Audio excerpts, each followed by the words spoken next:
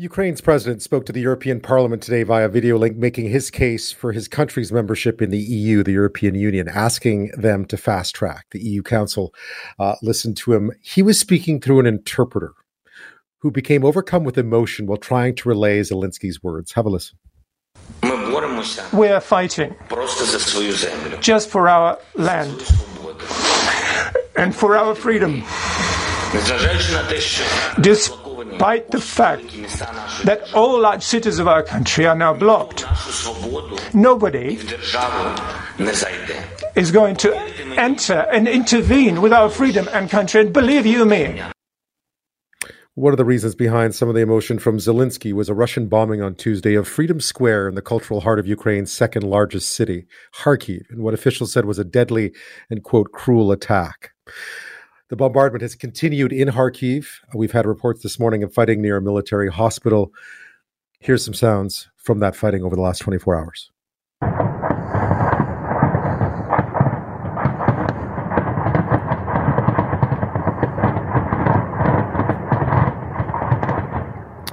Now, it's hard to imagine that just a week ago, this was a city at peace, a tense peace, but peace nonetheless. Joining me now from Kharkiv is Svitlana Prystupa. Svitlana, thank you so much for taking the time to speak to us today. Thank you. I mean, we've been hearing so many reports from Kharkiv over the last 24 hours. Clearly, I think the whole world has now seen what happened at Freedom Square. What has it been like to be in the middle of it? What have you been doing? Actually, my family and I are hiding in our apartment. We're really worried because we don't know whether to stay at home or go to the subway or the basement. We don't feel that it's safe anywhere because the bombings occur very often. And yesterday it was a really hard day. And those rockets on the Freedom Square are real. I've seen the pictures. I've talked to my friends and people I know that witnessed that, and it's really awful. Those places where I walked just a week ago that looked beautifully now are destroyed completely. I can't even imagine what the day-to-day existence must be like, and just the last 6 days, what it's been like. Have you just been staying at home trying to figure out what to do next?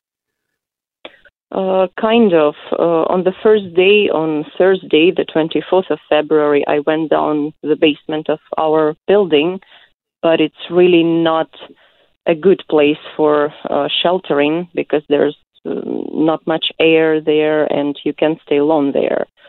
So we decided to stay in the apartment. And because of some street battles, street combats, we haven't been outside for a couple of days, so we can't even go shopping to buy some food or meds. Some people in our city do that, but it's really dangerous. So my family and I are in fear, and we are at home. We are just finishing our food supplies that we have here and hoping that we will be able to buy some more. You're there with your mom and your sister, is that right? Yeah, my mom is here. She has some disabilities. She walks with a stick, so she can't really run fast. And we live quite high. It's the 16th floor, and the elevators aren't working due to some safety reasons. So it takes much time to go down and go up. And my sister is also here, her dog, her cat. We're all lying on the floor of our corridor, trying to barricade all the windows and hide from the glasses because glass shatters are extremely dangerous. And my other sister is in another district in the city center, actually. She's with her friend there, and it's quite scary. We are trying to be in touch every minute, asking, is everybody okay? It's awful. I was just thinking, just a week ago, you must have been living or leading a pretty normal life. I know we'd all been talking about the possibility, and you're very close to the Russian border for people who don't know exactly where you are, about 40 kilometers, right? But still, things change so quickly. I can't even imagine what it must be like. Actually, the first signs, as for me, they started in October when we got some news that Russian troops are gathering around our border, and I probably started preparing for it in December, thinking about what should I buy, that I should save some money, that I should do something and check something. So it's really hard. Yeah, I've been thinking of war for a couple of months already. And yeah, on Wednesday, I'm an English teacher here in Kharkiv in our local school, private school, not for kids, for adults. On Wednesday evening, I actually had a nice class with my students. We laughed, we joked, we had a great class. We finished at 9 p.m. I watched some TV series, went to bed, and in the morning I woke up in a completely new reality. Had you thought of leaving? Had you thought? I know your mom obviously is. You're on. She walks with a cane and so. But had you thought of leaving? And what was that decision like? And what made you decide you weren't going to go? Yeah, actually, I've been thinking of that a lot, and maybe even for more than a week, because some of my friends left even before it all started. And I think for some of them it's a good decision because one of my friends is pregnant, and it's really a good idea to run away from this, from all of this. As for me, I don't know. I didn't want to leave because it's my home, and I didn't do anything wrong, and I don't see any reason for me to run. I think they should run. Russians should go away and stop all this nightmare. And when the war started after Thursday, we've been thinking about that a lot and talking about that a lot. And we don't know actually what to do, because staying here, especially in Kharkiv, which is under a massive attack, I think the most attack, probably the Donetsk and Lugansk regions. But leaving is also a very high risk, because people get shot, cars get shot, people burn alive, people get Russian troops get them hostages, and so on. So we really don't know. It's dangerous to stay, and it's dangerous to leave. We are in fear, and we don't know what to do. I mean, I've spent some time in Donetsk and those areas in the past, and I remember just how difficult it is. People always see people leaving war zones, and just how difficult a decision is to pack up and leave. It is, right. Because it's your home, right? It is, right. One of the reasons why I would like to stay, because, this is my home, and if everybody leaves, it just gives those people who attacked us, those freaking troops, the reason to continue doing that. They would believe that people don't want this territory, don't want this country, and we want to prove that we do. Are you finding any comfort in the fact that the president has been very strong, that the fight from the Ukrainian forces has been effective? Is there any comfort in that for you? Yes, sure. Our army is amazing, and we totally believe in them. Everybody tries to support them. Everybody transfers money. A local person, I don't know him, he's not my friend, but he's a musician here in Kharkiv, and every day he tries to buy some food, some supplies, and he drives them to the soldiers, our Ukrainian soldiers, to help them and support them. I think this is really heroic, because his car, he drives his car, and the bombing starts, he risks his life, but he keeps on doing that, keeps on loaning money. This is really inspiring. So the army is incredible. The people, because everybody now is doing everything they can to support each other and the country. And of course, the president. I'm really proud of everyone. I'm back with Svitlana Prystupa, an English teacher who's in the city of Kharkiv right now, a city that you may have seen today. There was a massive attack on a Freedom Square right in the heart of the city today, one that even had the president talking about war crimes today. Svitlana has been with her mom and her sister on the 16th floor of their building, keeping their heads down, trying to figure out what to do next while all this war rages around them. I know it's about 7:19 in the morning there, Svitlana. Is it easier during the day? Is it harder at night? It depends. It's hard to say because all those days were different. And for example, this night was quite quiet, but the day was awful. And before that, I guess we had some missiles at night.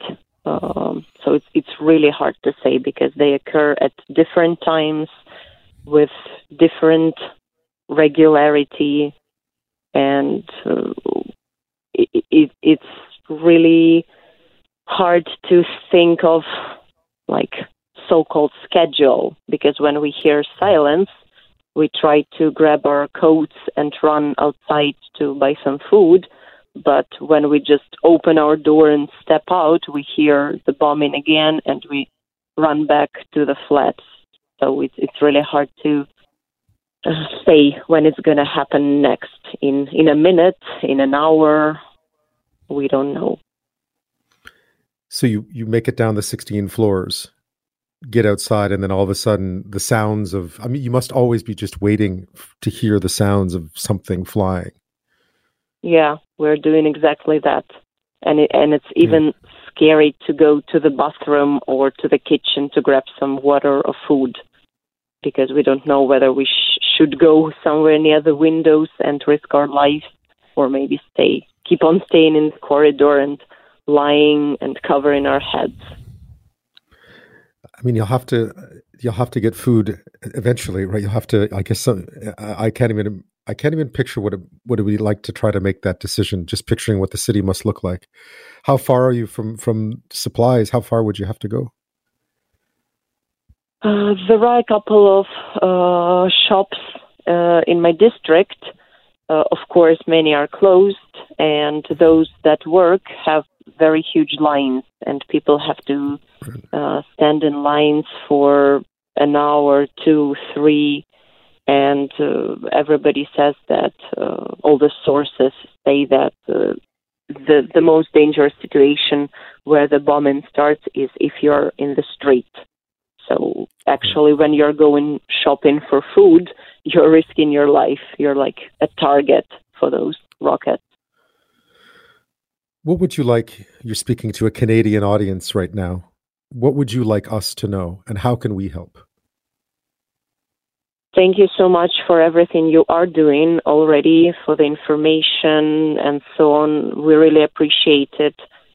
Probably, please keep on believing in us, because we are a peaceful nation and we didn't attack anyone, and we are fighting bravely. Everybody here, the president, the army, the people, volunteers, doctors, children, everyone. And spread the information, and if you can influence somehow, I guess we really need to cover the air, because this is the most awful part, because civilians are getting killed every day. Svitlana, I know a week ago you woke up and you went and taught your English class a week ago today, Wednesday. What will you do today? Probably I would stay in the corridor and listen to all the sounds, try to maintain myself, my family, drink some water, eat some food. And it's our Ukrainian routine nowadays. Quite often we try to text each other. We ask, like, how are you? And of course, this question means, are you alive? And we're all in touch. We're all trying to support each other. we're even trying to joke and keep our morality, keep our spirit up. So our people are amazing, and I'll try to continue keeping the spirit up, believing and living, I hope. Well, Svitlana, given the circumstances, you're sitting in a hallway waiting right now, hiding, staying safe. Thank you so much for sharing your story with everyone in this country. I know that people here need to know what's happening for real, what this is really like to be in the middle of something as awful as this is. And I think I truly appreciate your time. And thank you. Obviously, we wish you health and we wish you safety. And we can only hope that this ends soon. Thank you so much. Svitlana Prystupa, speaking to us tonight from Kharkiv in eastern Ukraine, Ukraine's second largest city, a city of 1.5 million people, under siege in some ways from Russian forces over the last 6 days. Today there was a dramatic explosion, Russian missiles raining down on Freedom Square at the cultural heart of the city. Svitlana telling us that she's been essentially lying in the hallway with her mom and sister for the past 5 days, afraid to go to the bathroom, afraid to go to the kitchen, afraid to go outside, 16 floors up, elevators broken, afraid to go get food. That is the very, very, very awful truth about what living in war is like.